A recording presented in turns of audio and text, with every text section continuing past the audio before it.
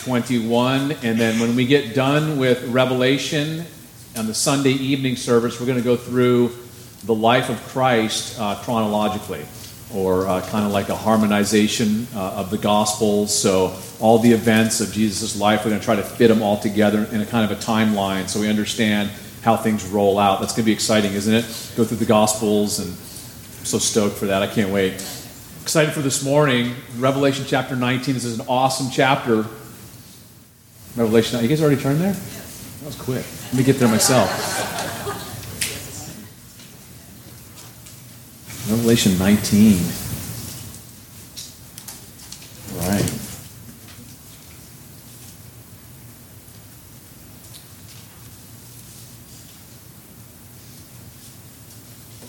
All right, well, let's pray and ask the Lord to bless our time together this morning. Lord Jesus, thank you so much for this beautiful, glorious morning that you've allowed us to have together to worship you, to bless you, Jesus, to honor you, to give you the praise that is due to you. For you are worthy of all of our praise, our thanksgiving. And Lord, now as we just settle our hearts, as we just focus our attention upon you, upon your word, we ask that you'd speak to our hearts, that this morning that you would do a fresh work within each one of us, as only you can. Lord, you know what we need to hear. You know what needs to be done in our hearts, our lives. And so we open ourselves up to you afresh this morning for a fresh work of your Spirit. For your glory, we pray. In Jesus' name.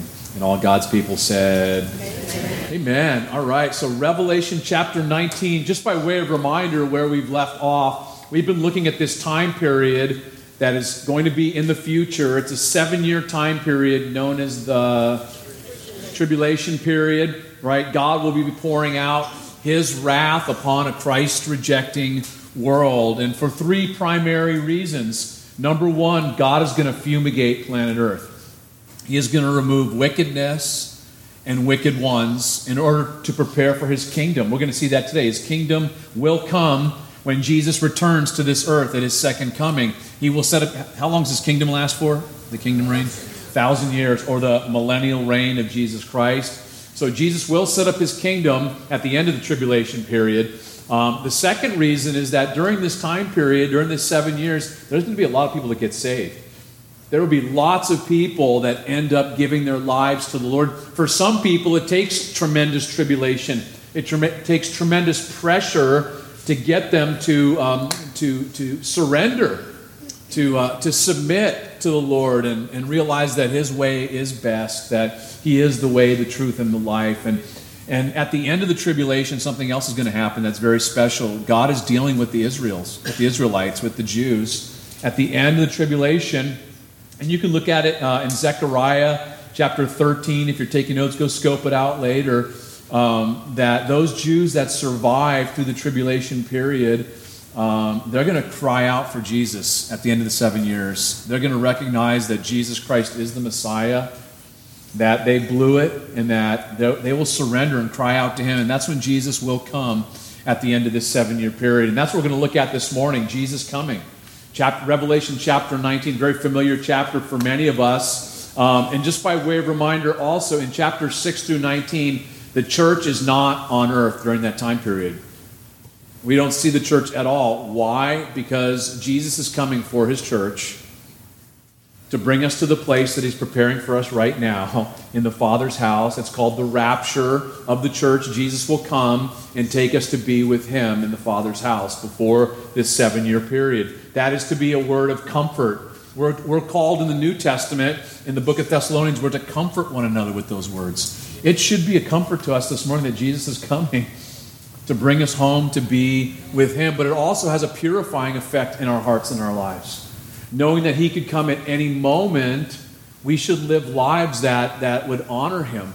Lives that to make the most of the time that we have left, with the time that we have left, with the resources he's blessed us with, to make the most of that, no matter how much time we have left. Well, chapter 19, let's start. Chapter 19, verse 1. So it says, "After these things, I heard a loud voice of a great multitude in heaven saying, Alleluia, or Hallelujah. Salvation and glory and honor and power belong to the Lord our God.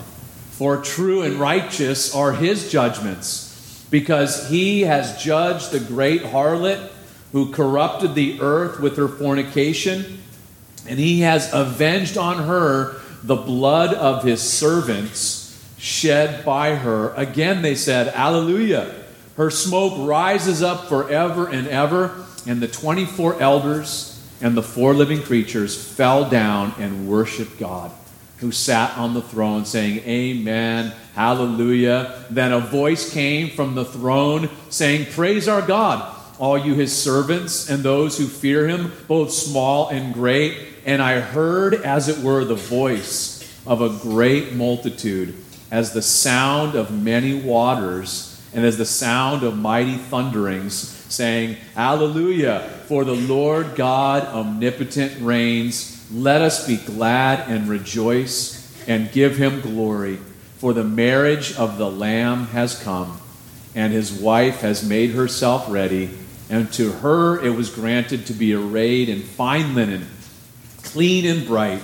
For the fine linen is the righteous acts of the saints. So let's stop right there just for a minute.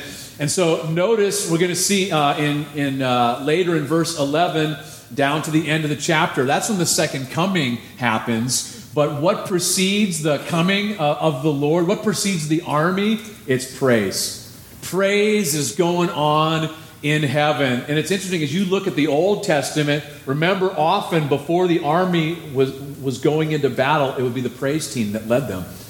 King Jehoshaphat, go back and look at King Jehoshaphat. He's going into battle with his guys, outnumbered, outgunned. And who do they send in first? The worship team. They're playing their instrument. Praise the Lord. It's like, really? I mean, think about Jericho, right? And Joshua. You guys remember that story? Did Joshua fight the battle of Jericho? We sing that song, don't we, when we're little? Joshua fought the battle of Jericho. There was no fighting going on, was there? They were just playing some tunes, right? Blowing some horns, taking a little parade, little walk around the city, and boom, God dropped the walls.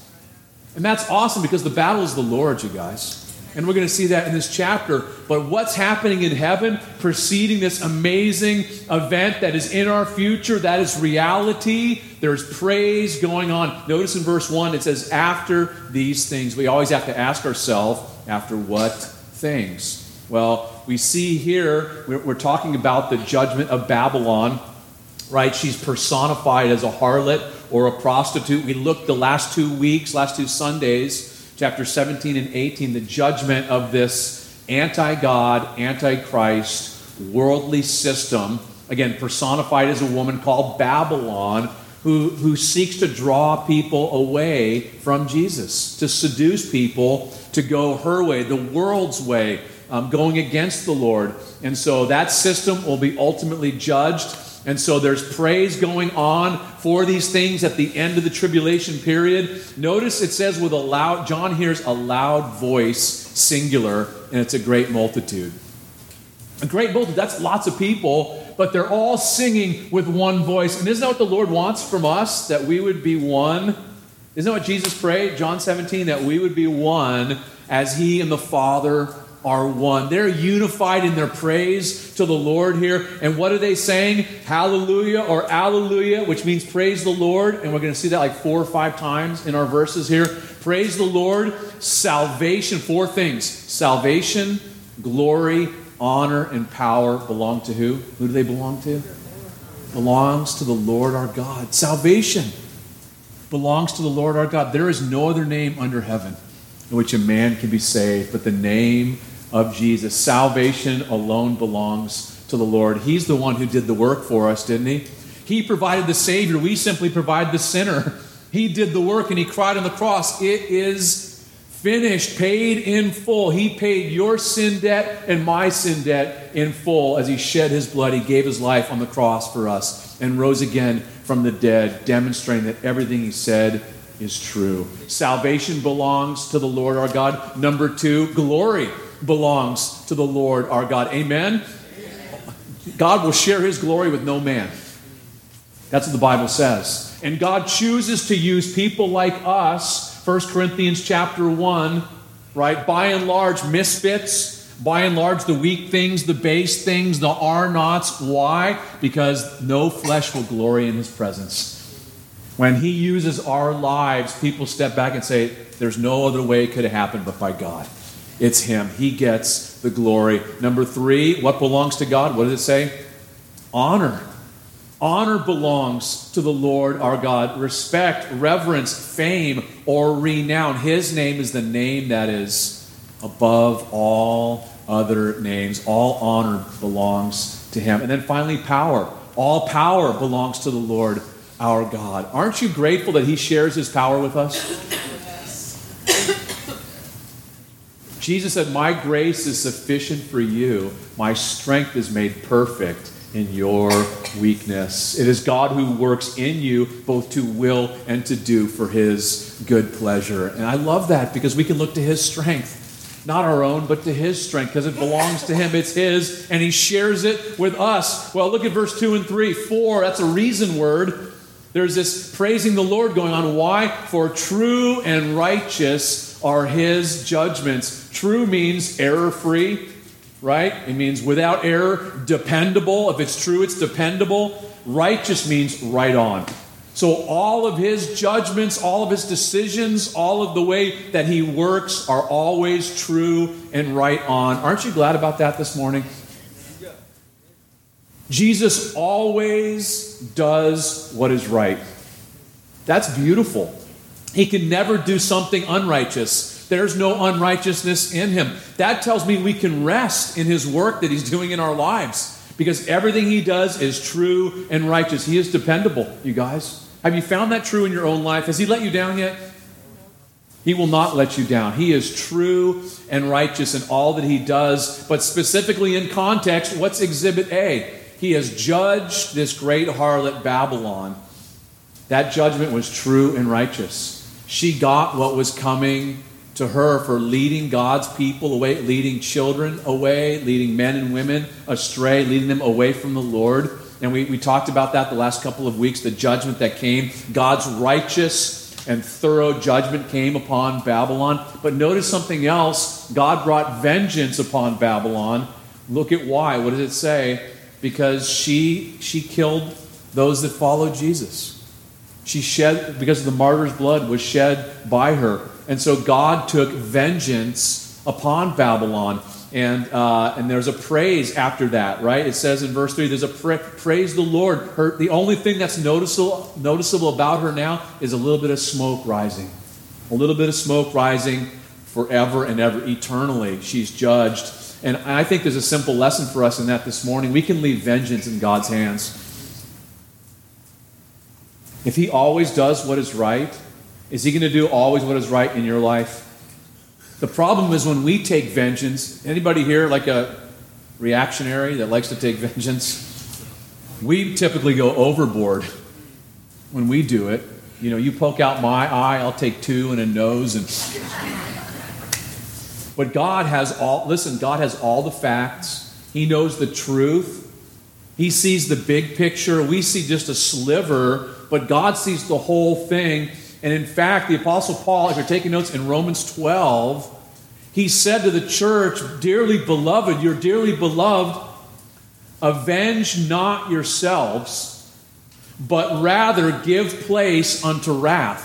You know what that means? It means, listen, you've been done wrong, chill out. Chill out. Don't move forward. Why? For it is written, vengeance is mine, I will repay, Amen, saith the Lord. That's a promise from God. Does God keep his promises? The Lord will take vengeance. You allow him to work. He is true and righteous in everything that he does. Verse 4, notice this, the praise continues, the worship continues. Verse 4, 24 elders. Who are they? Who are they representative of? The church. Thank you.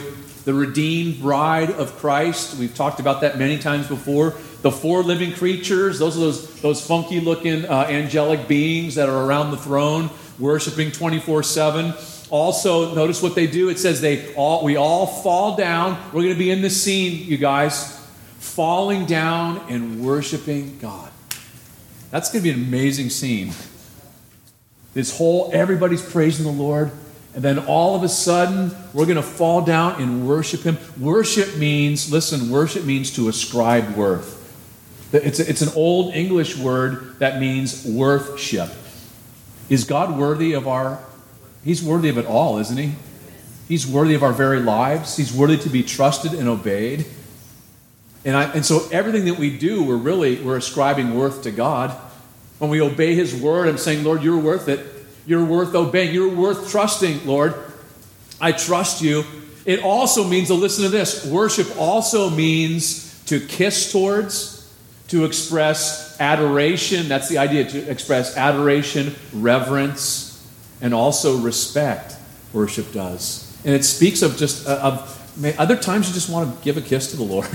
I do. It's like, oh, Lord, thank you. You're so awesome.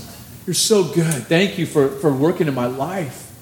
It's adoration. It's like, wow, Lord, you've been so good, so faithful in my life. I've blown it so many times, and you still work in my life. You've been so patient with me. Thank you, Lord. I'm such a work under construction, but you don't give up on me. Thank you so much for that, Lord. I want to just thank you and praise you. And that's what's happening here. This scene, they're praising the one sitting on the throne, and they say, amen. Look what it says. What's amen mean? Is that like 10-4, over and out, good buddy? Is that what amen means? Amen means so be it, right? Or we are in agreement here on this. Let it be done. Hallelujah means praise the Lord. By the way, that word hallelujah, it's used in like every culture around the world. That's the one word besides no. You can use no pretty much everywhere, I've learned. But hallelujah, it's a Hebrew word. It's a combination of two words. Hallel, which means praise, and Yah, which is the beginning of Yahweh. So praise the Lord. And I looked it up. It also means to honor, to esteem, to cherish, to commend. So praise conveys the value of the Lord. How often should we praise the Lord, you guys think? Like just on Sundays? Like a couple times a month? Always? Yeah, check this out. Psalm 113, verse 3. From the rising of the sun to its going down, the Lord's name is to be praised. How often is that? That's all day long, isn't it? But all that has breath, praise the Lord. All that are sucking air, praise the Lord. Is He worth it? He is, isn't He?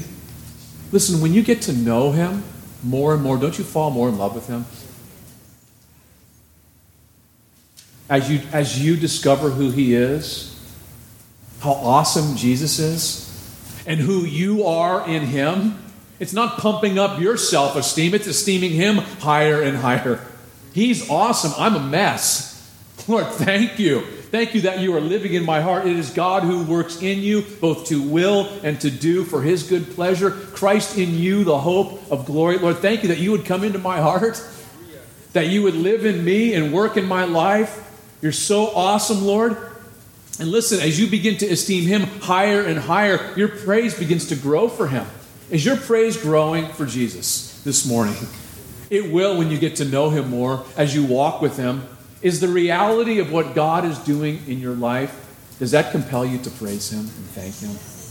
As you look back, has He done a work in your life? Are you the same person you were a week ago, a month ago, a year ago, 2 years ago?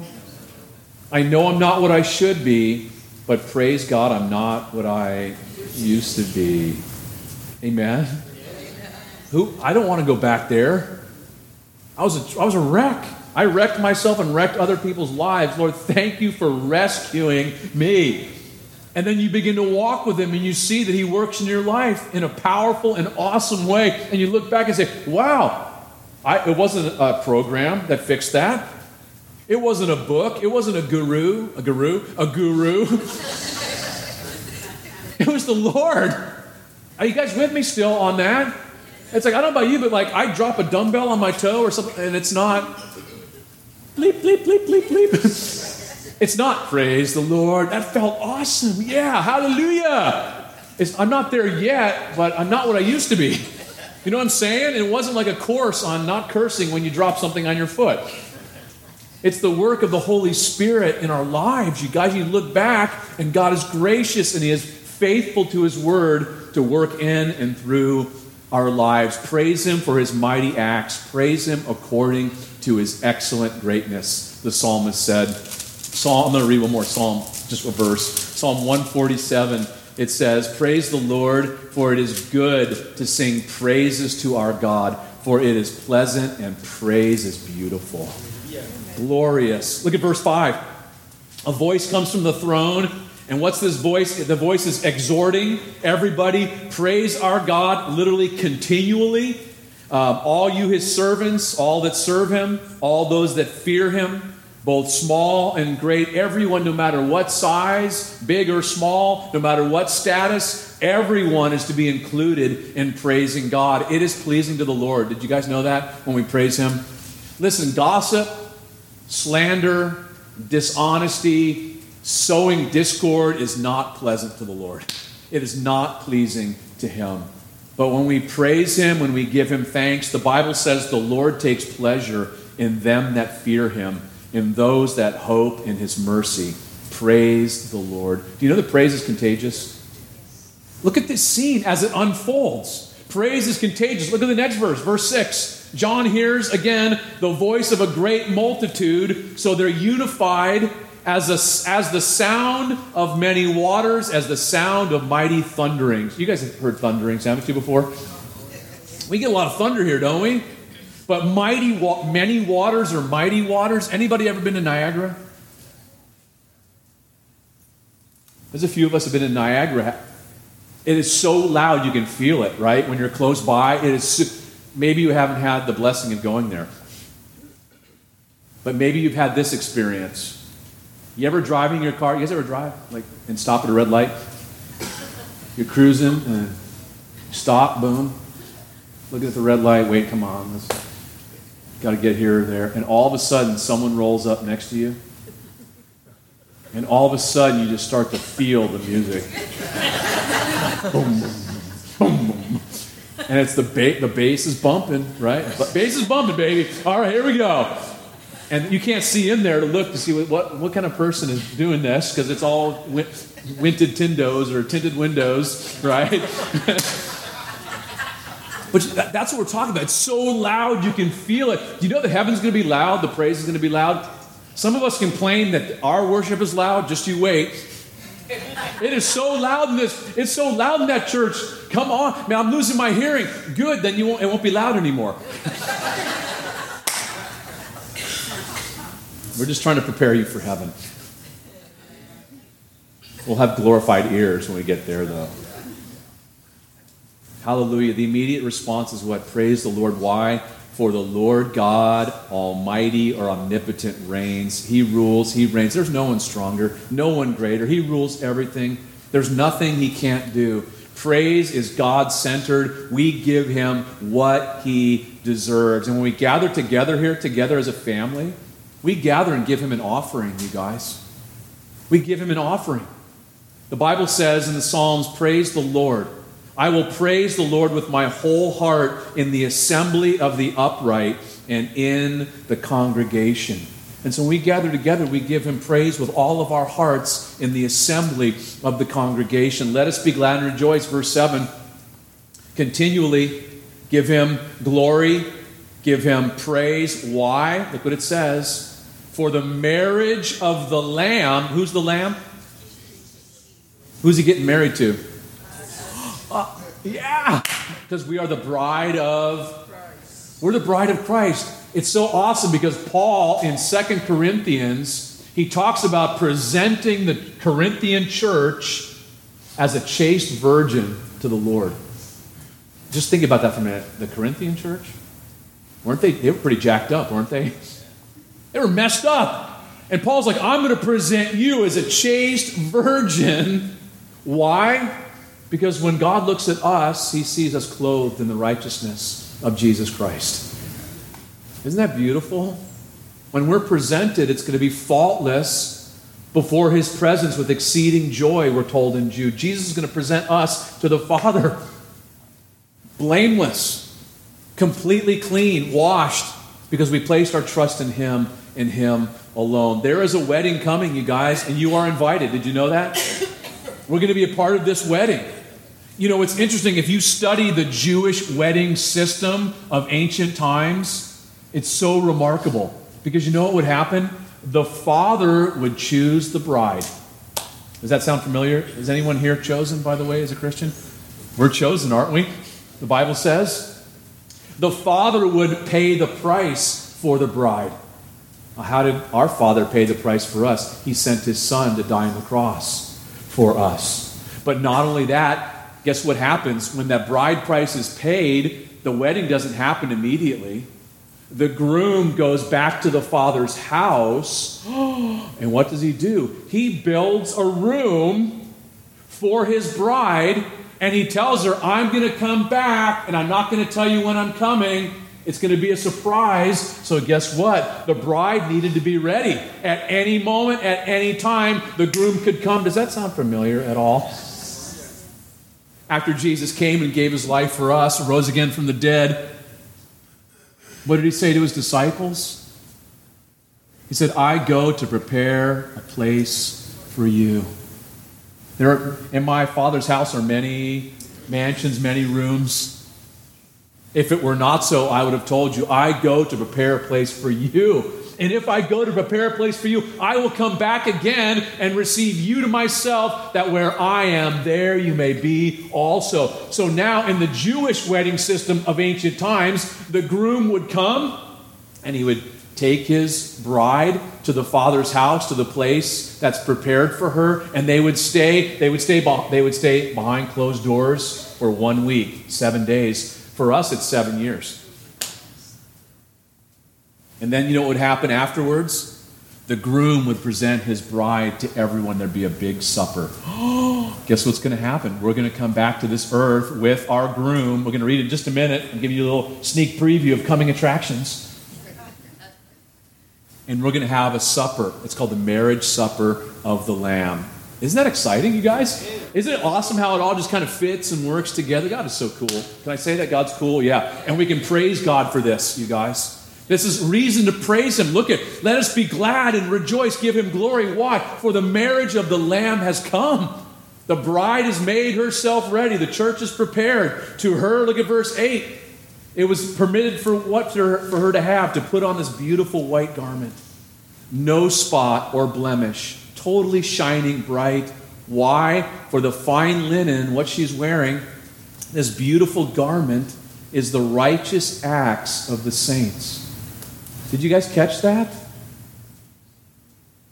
The good things that you do for Jesus, you will be rewarded for those. Isn't that glorious? Yeah. And somehow it's tied into this beautiful wedding dress that we're going to be wearing. This beautiful scene. By this time in heaven, the judgment seat of Christ has happened. All those things, all of those good things we've done for the Lord, we're rewarded for those things. Not only crowns, but part of it is this fine linen also. We've been in heaven long enough, all the stubble and junk has been burned away. And look at the response of John in verse 9 and 10. This is so interesting. Then he said to me, and I think the he is this, remember tour guide Angel? We learned about him earlier. He's been kind of showing all this stuff to John. He said to me, blessed are those who are called to the marriage supper of the Lamb. What's it mean to be blessed? Blessed. Oh, how happy. Oh, how spiritually prosperous is the one who is called to this marriage supper of the Lamb. And he said to me, these are the true sayings of God. In other words, this is absolutely going to happen. This is dependable, trustworthy, what's being told to you. You need to write this down. You need to write it down and to communicate it. And so, this is glorious. Look what happens, though. And I fell at his feet to worship him. Oh, is that good or bad? That's bad. Is that good or bad, you guys? It's bad. He does it twice, too, by the way. You guys ever make a mistake, same thing twice? You guys ever make the same mistake twice? Anybody here? He's going to make it in another chapter or so. Same thing he does here. He worships an angel. And what did he say to John? But he said to me, see that you do not do that! Exclamation point. He's yelling, see that you don't do that. I am your fellow servant and of your brethren who have the testimony of Jesus. And I love what he says, 2 words, worship God. For the testimony of Jesus is the spirit of prophecy. So John falls at the feet of this angel to worship him. Listen, angels are cool. They're awesome. The Bible tells us in Hebrews chapter 1, they were created. Why? They're created to minister to those who will inherit salvation. In other words, they're at work behind the scenes in our lives in some glorious way. And that's great. But they're created beings. Jesus is the one that created them. And the whole theme of chapter 1 is Jesus is so much greater. Hebrews chapter 1, Jesus is greater than the angels. The whole book of Hebrews is that Jesus is the greatest. He's greater than anything else. And so John falls, and this angel's like, dude, get up. Now, get up. Listen, we're on the same team here. You don't need to be doing this. We're to be worshiping in one direction. It's worshiping the Lord. And there's such an important lesson in all of this too. What he says, not only he says, worship God, ascribe worth to God alone, but notice also, for the testimony of Jesus is the spirit of prophecy. This is so vital. It's all about Jesus. Jesus is at the heart of it all, including prophecy. Any prophecy that moves us away from Jesus, listen, it's off. It's a miss. Prophecy should always point us to Jesus. Why? Because the whole Bible's about Jesus. The whole Bible's about Jesus. He is the single theme of the Bible. It's Jesus. And true prophecy moves in one direction, towards Jesus and for his glory. Are you with me this morning still? Amen? And listen, all of our praise should move in one direction too. It's towards him. To praise him. Towards Jesus. And I would say, you look at this scene, and John is experiencing something powerful, something glorious, but don't we experience something powerful and glorious when we gather together and worship the Lord? When we give him praise? John was blown away, but he gets redirected. And sometimes we need to be redirected to get our eyes back on Jesus.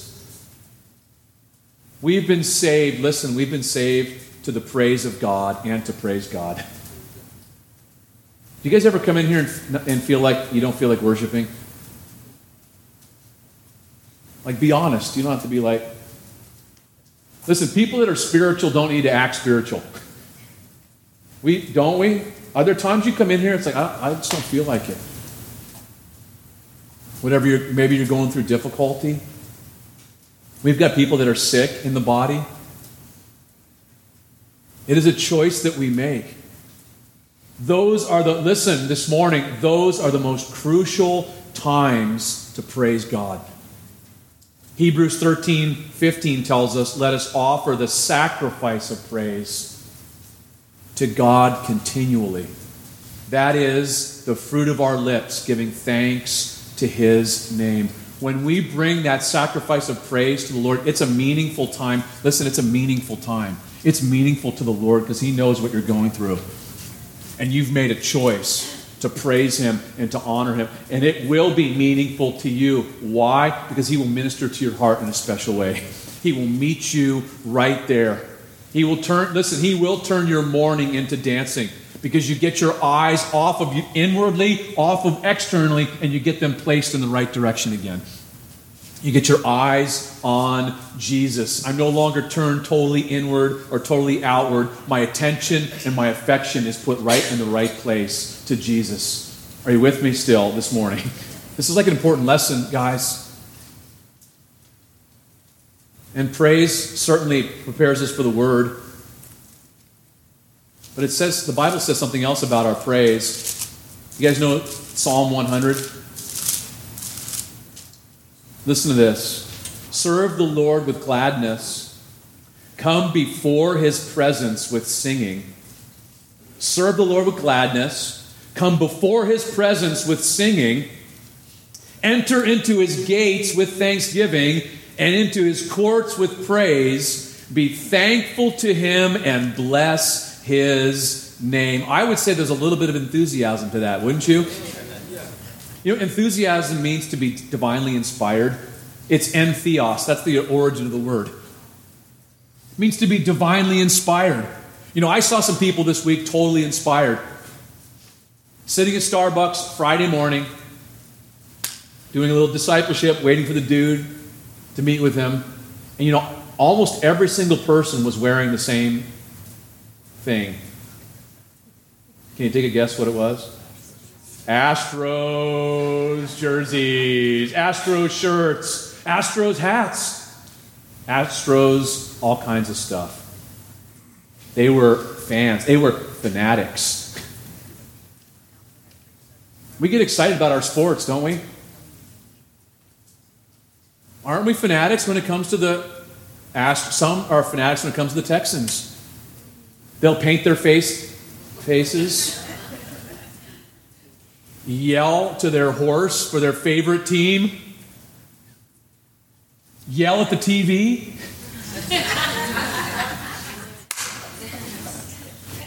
Some people even have a little shrine to their team in their home.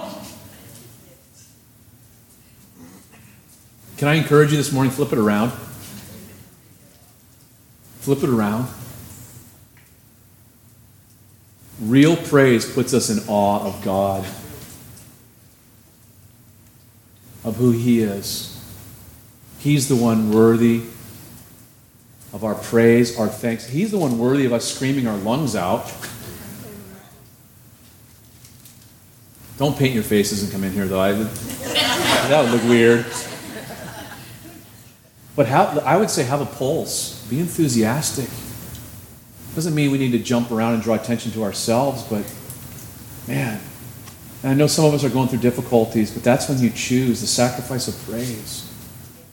Things are going good. We should be praising Him no matter what season we're in.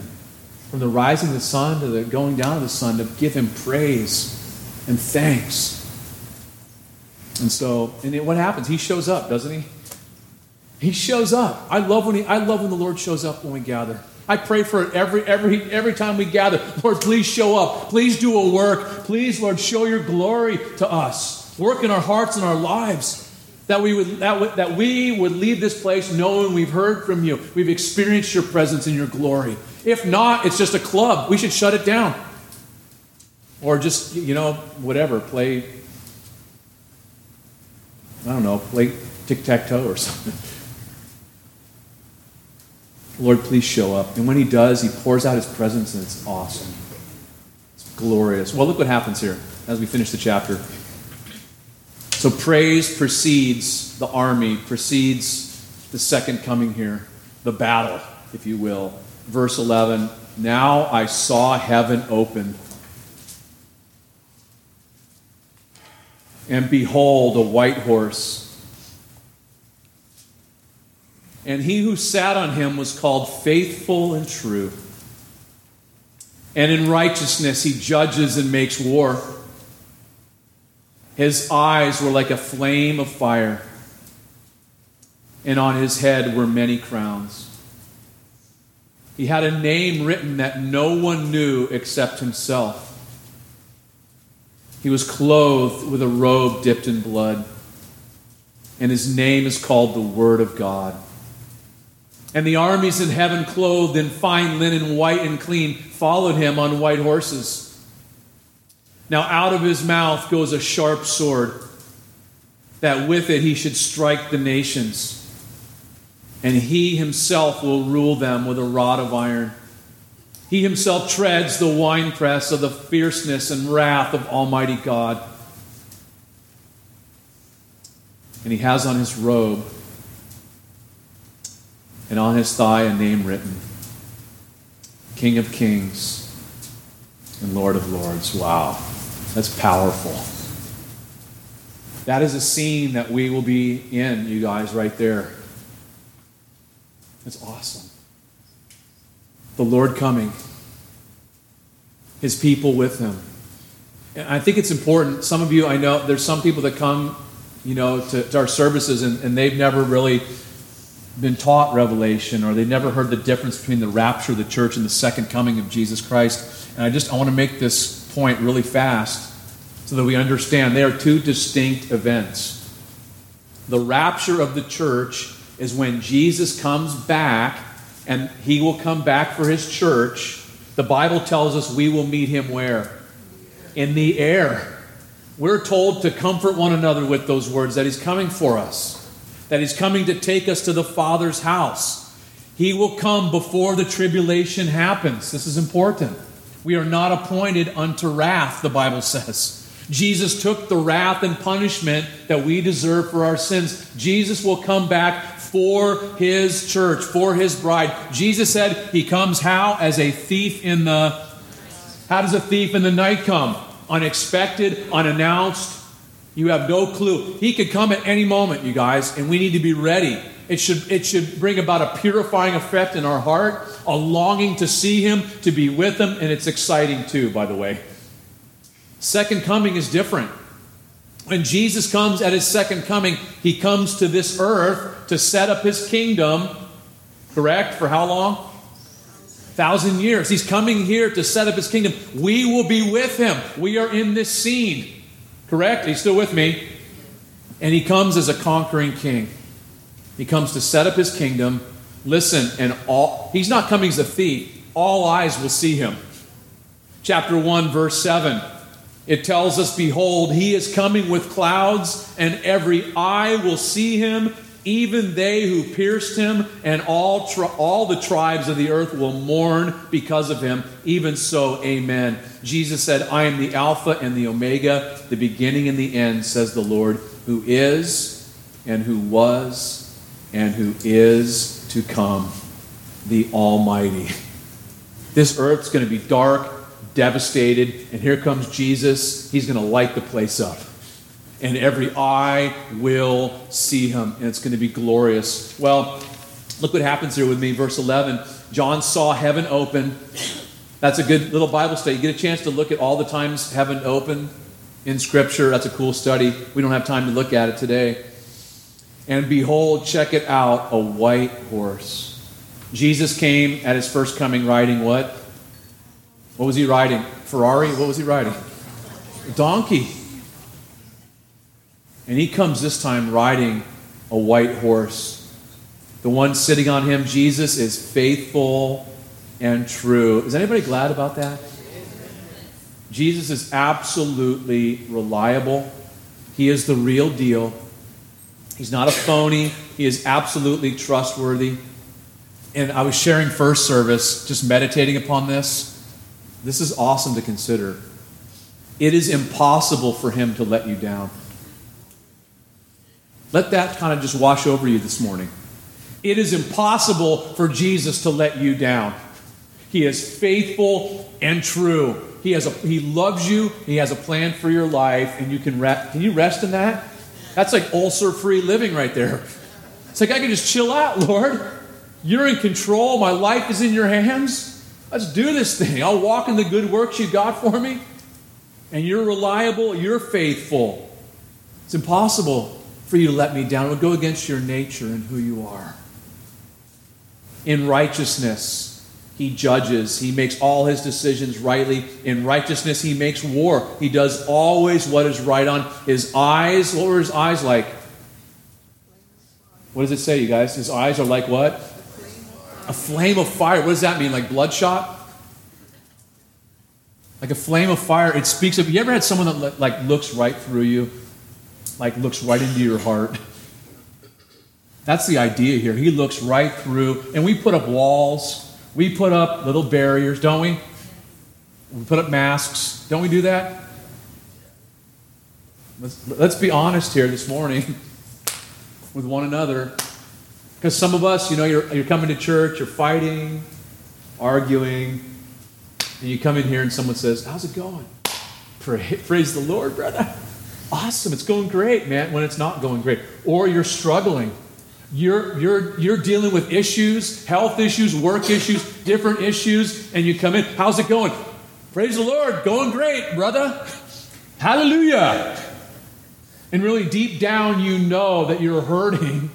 And the Lord is the one who sees right through all of that. And not just that. Listen, this is a family, you guys. And we are to be a family to those that don't have a family. To love one, we're the body of Christ, to minister to one another. The problem is we can so often, and Jesus sees right through it, doesn't he?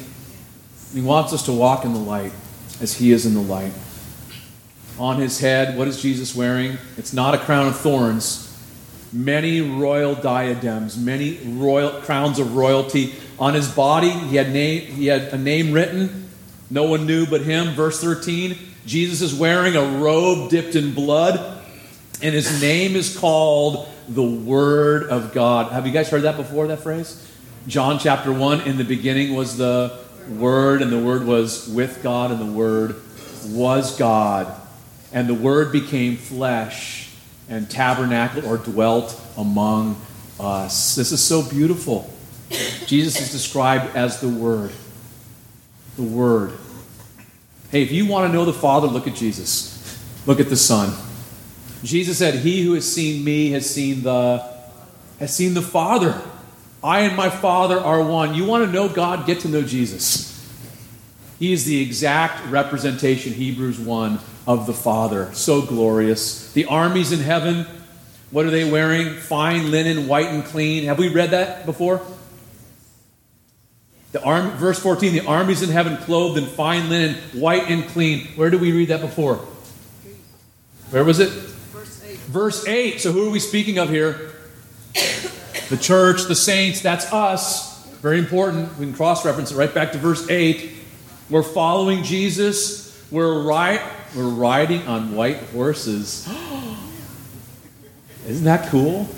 Riding, and we're just rolling with Jesus. Are we carrying like AK-47s and do we need to be fully armed? We don't, do we? Because Jesus is just going to open his mouth and that's it, game over. We're just like that. That's my king right there. Hallelujah. We're not even engaged in the battle here. We just get to be participants, right? We get to just ride with Jesus. Is that how you ride? I don't know. Is that what it looks like? Something like that. Because out of his mouth, boom, sharp sword. This is the big Thracian sword. One fail swoop and it deals a final death blow, striking the nations. And then Jesus sets up his rule. How? With a rod of iron. No nonsense. He will not tolerate evil whatsoever. And so he alone brings judgment. He himself brings judgment and righteous anger, the wrath of Almighty God. And he has on his robe and on his thigh. This is so cool. Notice it's indented. It's in all caps. That is not an accident. For you Bible students, you scholars, 95 original manuscripts of the book of Revelation. Every single one has this in all caps, and it's indented also. Why? It's an exclamation of who he is. It's a declaration of who he is. It's information of who he is. It's identification of who Jesus is. He is the King of Kings. There is no greater King. He is the Lord of Lords. There's no greater Lord. He's it. The first time he came as a suffering servant. The second time he comes as a conquering king. He is Lord of all. He's the greatest. Verse 17, what does he see next? Then I saw an angel standing in the sun. How hot was that? Anybody know how hot the sun is? 10,000 degrees Fahrenheit. I looked it up yesterday. 95 million miles away. I said 95 miles away, first service. And they're like, that's why it's so hot in Houston, huh?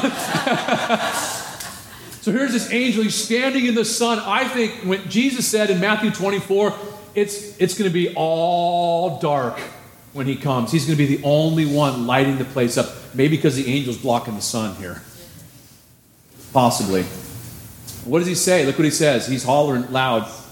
Volume turned way up. And he cried with a loud voice, saying to all the birds that fly in the midst of heaven, Come and gather together for the supper of the great God, that you may eat the flesh of kings, the flesh of captains, the flesh of mighty men, the flesh of horses, and those who sit on them, and the flesh of all people, free and slave, both small and great. So this giant, he's got to be a big angel. He's got big volume. He says, what does he say? Come and get it. Maybe he's got a dinner bell. Come and get it. What's for dinner? Any carcass is fair game.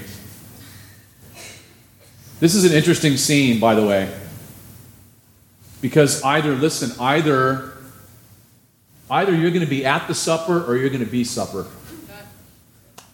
I don't mean to make light of that. That's heavy. Either you will be at the marriage supper or you're going to be the supper. That's heavy. What does he see next as we finish up here? Verse 19. And I saw the beast. Who's the beast? The Antichrist.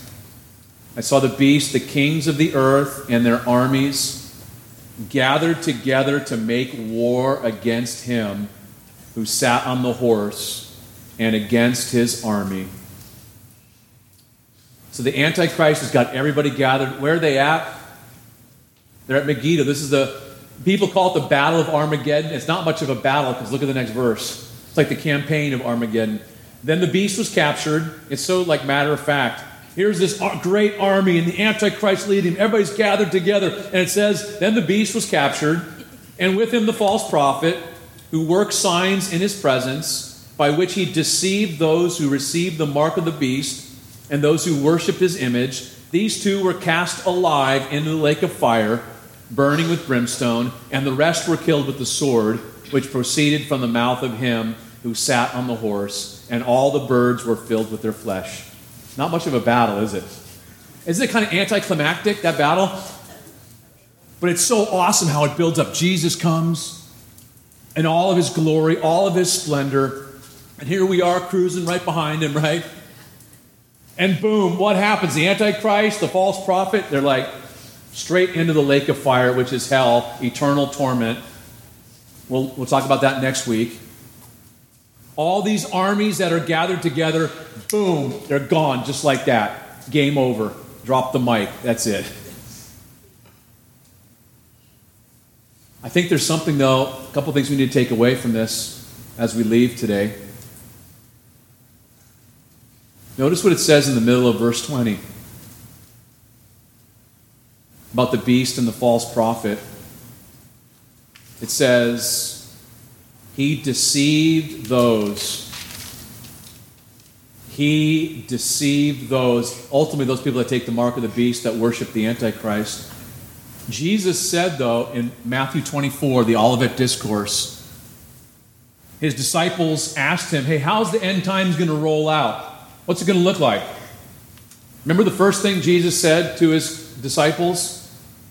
He said, beware, take heed that no one deceives you.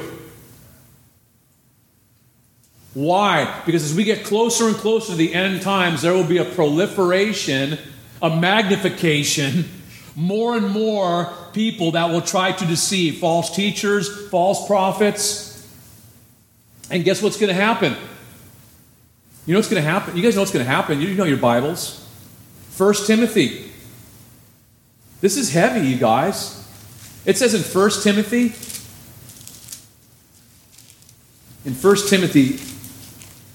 chapter 4, check this out. Now the Spirit expressly says that in latter times, or the end times, some will depart from the faith. In the last days, the Holy Spirit is testifying to Paul, letting us know that in the last days, there will be some that ditch Jesus, that'll no longer walk with him. What will they do? Giving heed to deceiving spirits and doctrines of demons. That's heavy, man. You know Satan, when he fell, a.k.a. Lucifer, he took, how many angels did he take with him? A third of the angels with him. Can you imagine? Here's all these angels that have experienced the presence of God, His glory, His majesty, and Satan was crafty and deceitful enough to haul in a third of the angels to follow him.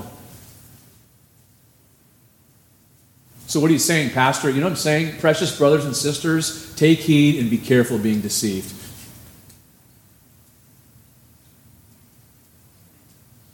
We need the Word of God and the work of the Spirit of God in our lives to keep us on track.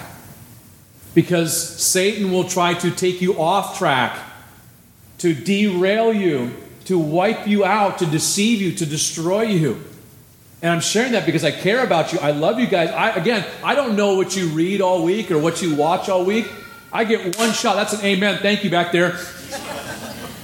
I get one shot, sometimes 2 shots a week to minister, to love you guys and share the truth and love with you and to encourage you and to challenge you and to build you up, to see you strengthened, to see you built up in your most holy faith. But some of you guys I don't see all the time. And when you're out of fellowship, when you're out of the Word, you are easy pickings for the enemy. How can you say that, Pastor? Because I have seen it. In 20 years of ministry, I have seen it. On numerous occasions. People that were, man, that guy is a pillar. And what happened? Boom. He drifted away. Started to listen to stuff. Started to buy into the internet Kool-Aid. Oh, because Google always tells the truth, correct? As long as it's on the first page, it's all good. Listen, all that you hear on the internet is not the truth. This is the truth right here.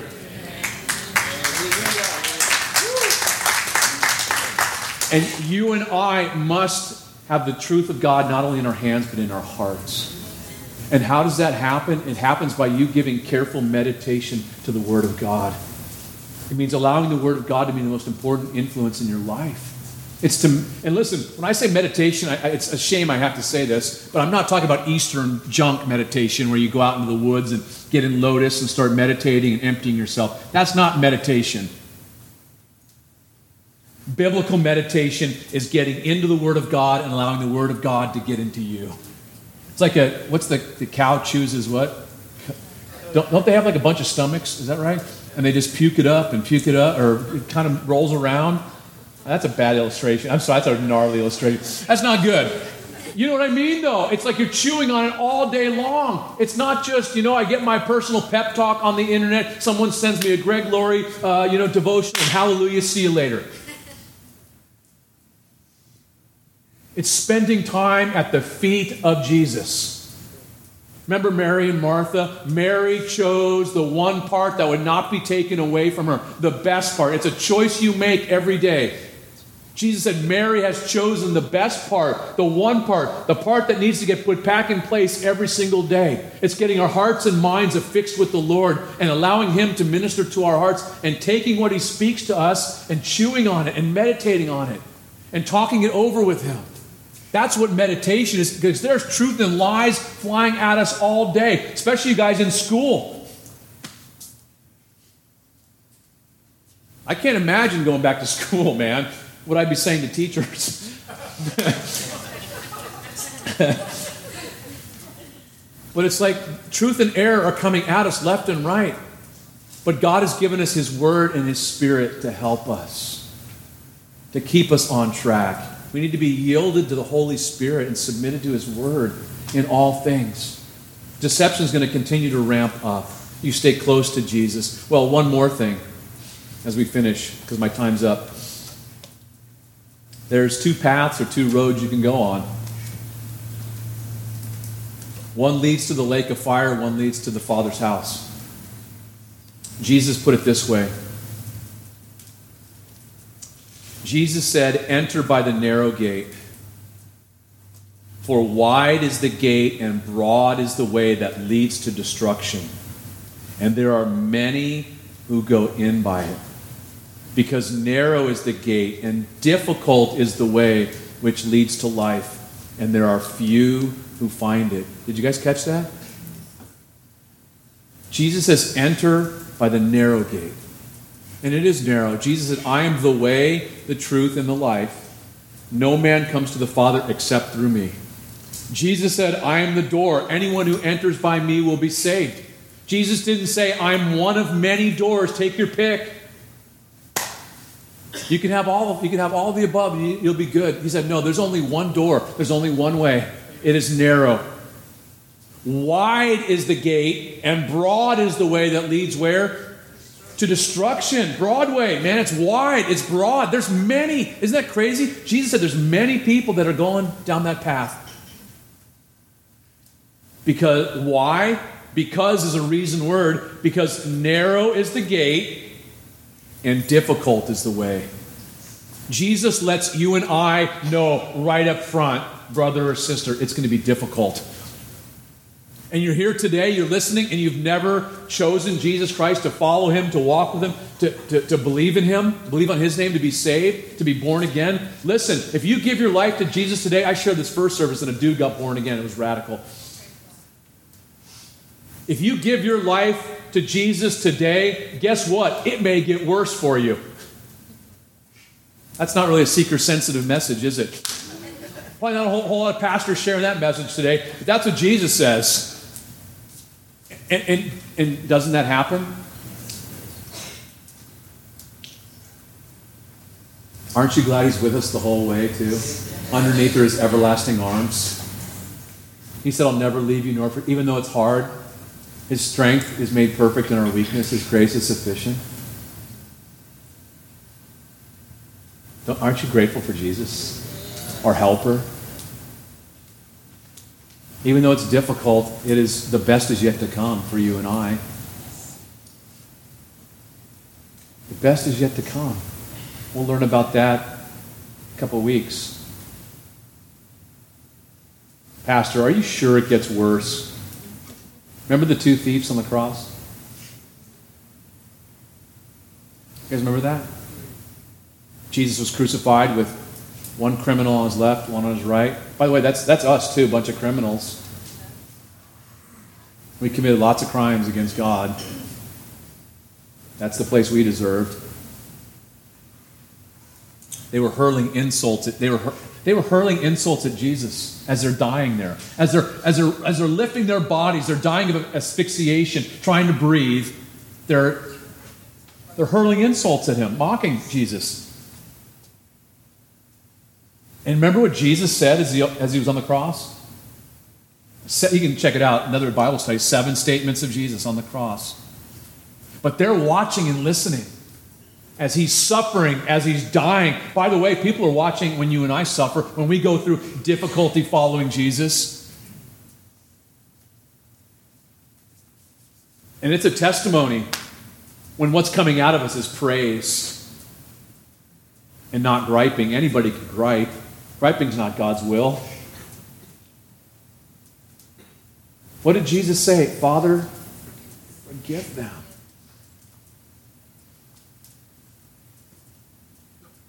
Time passes. Jesus restores a relationship, builds a relationship between His mom and John on the cross. People are hurling insults at Jesus. He's not responding or retaliating or being a reactionary, right? He's hanging there. And then the thief on the cross says what? He has a change of heart, doesn't he?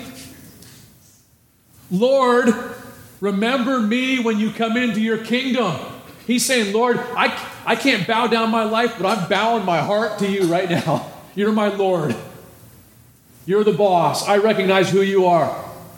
Lord, remember me when you come into your kingdom. I recognize you're a king. You got a kingdom. I want to be a part of your kingdom. All he had was what was coming out of his lips. He couldn't get a church membership, get baptized, anything.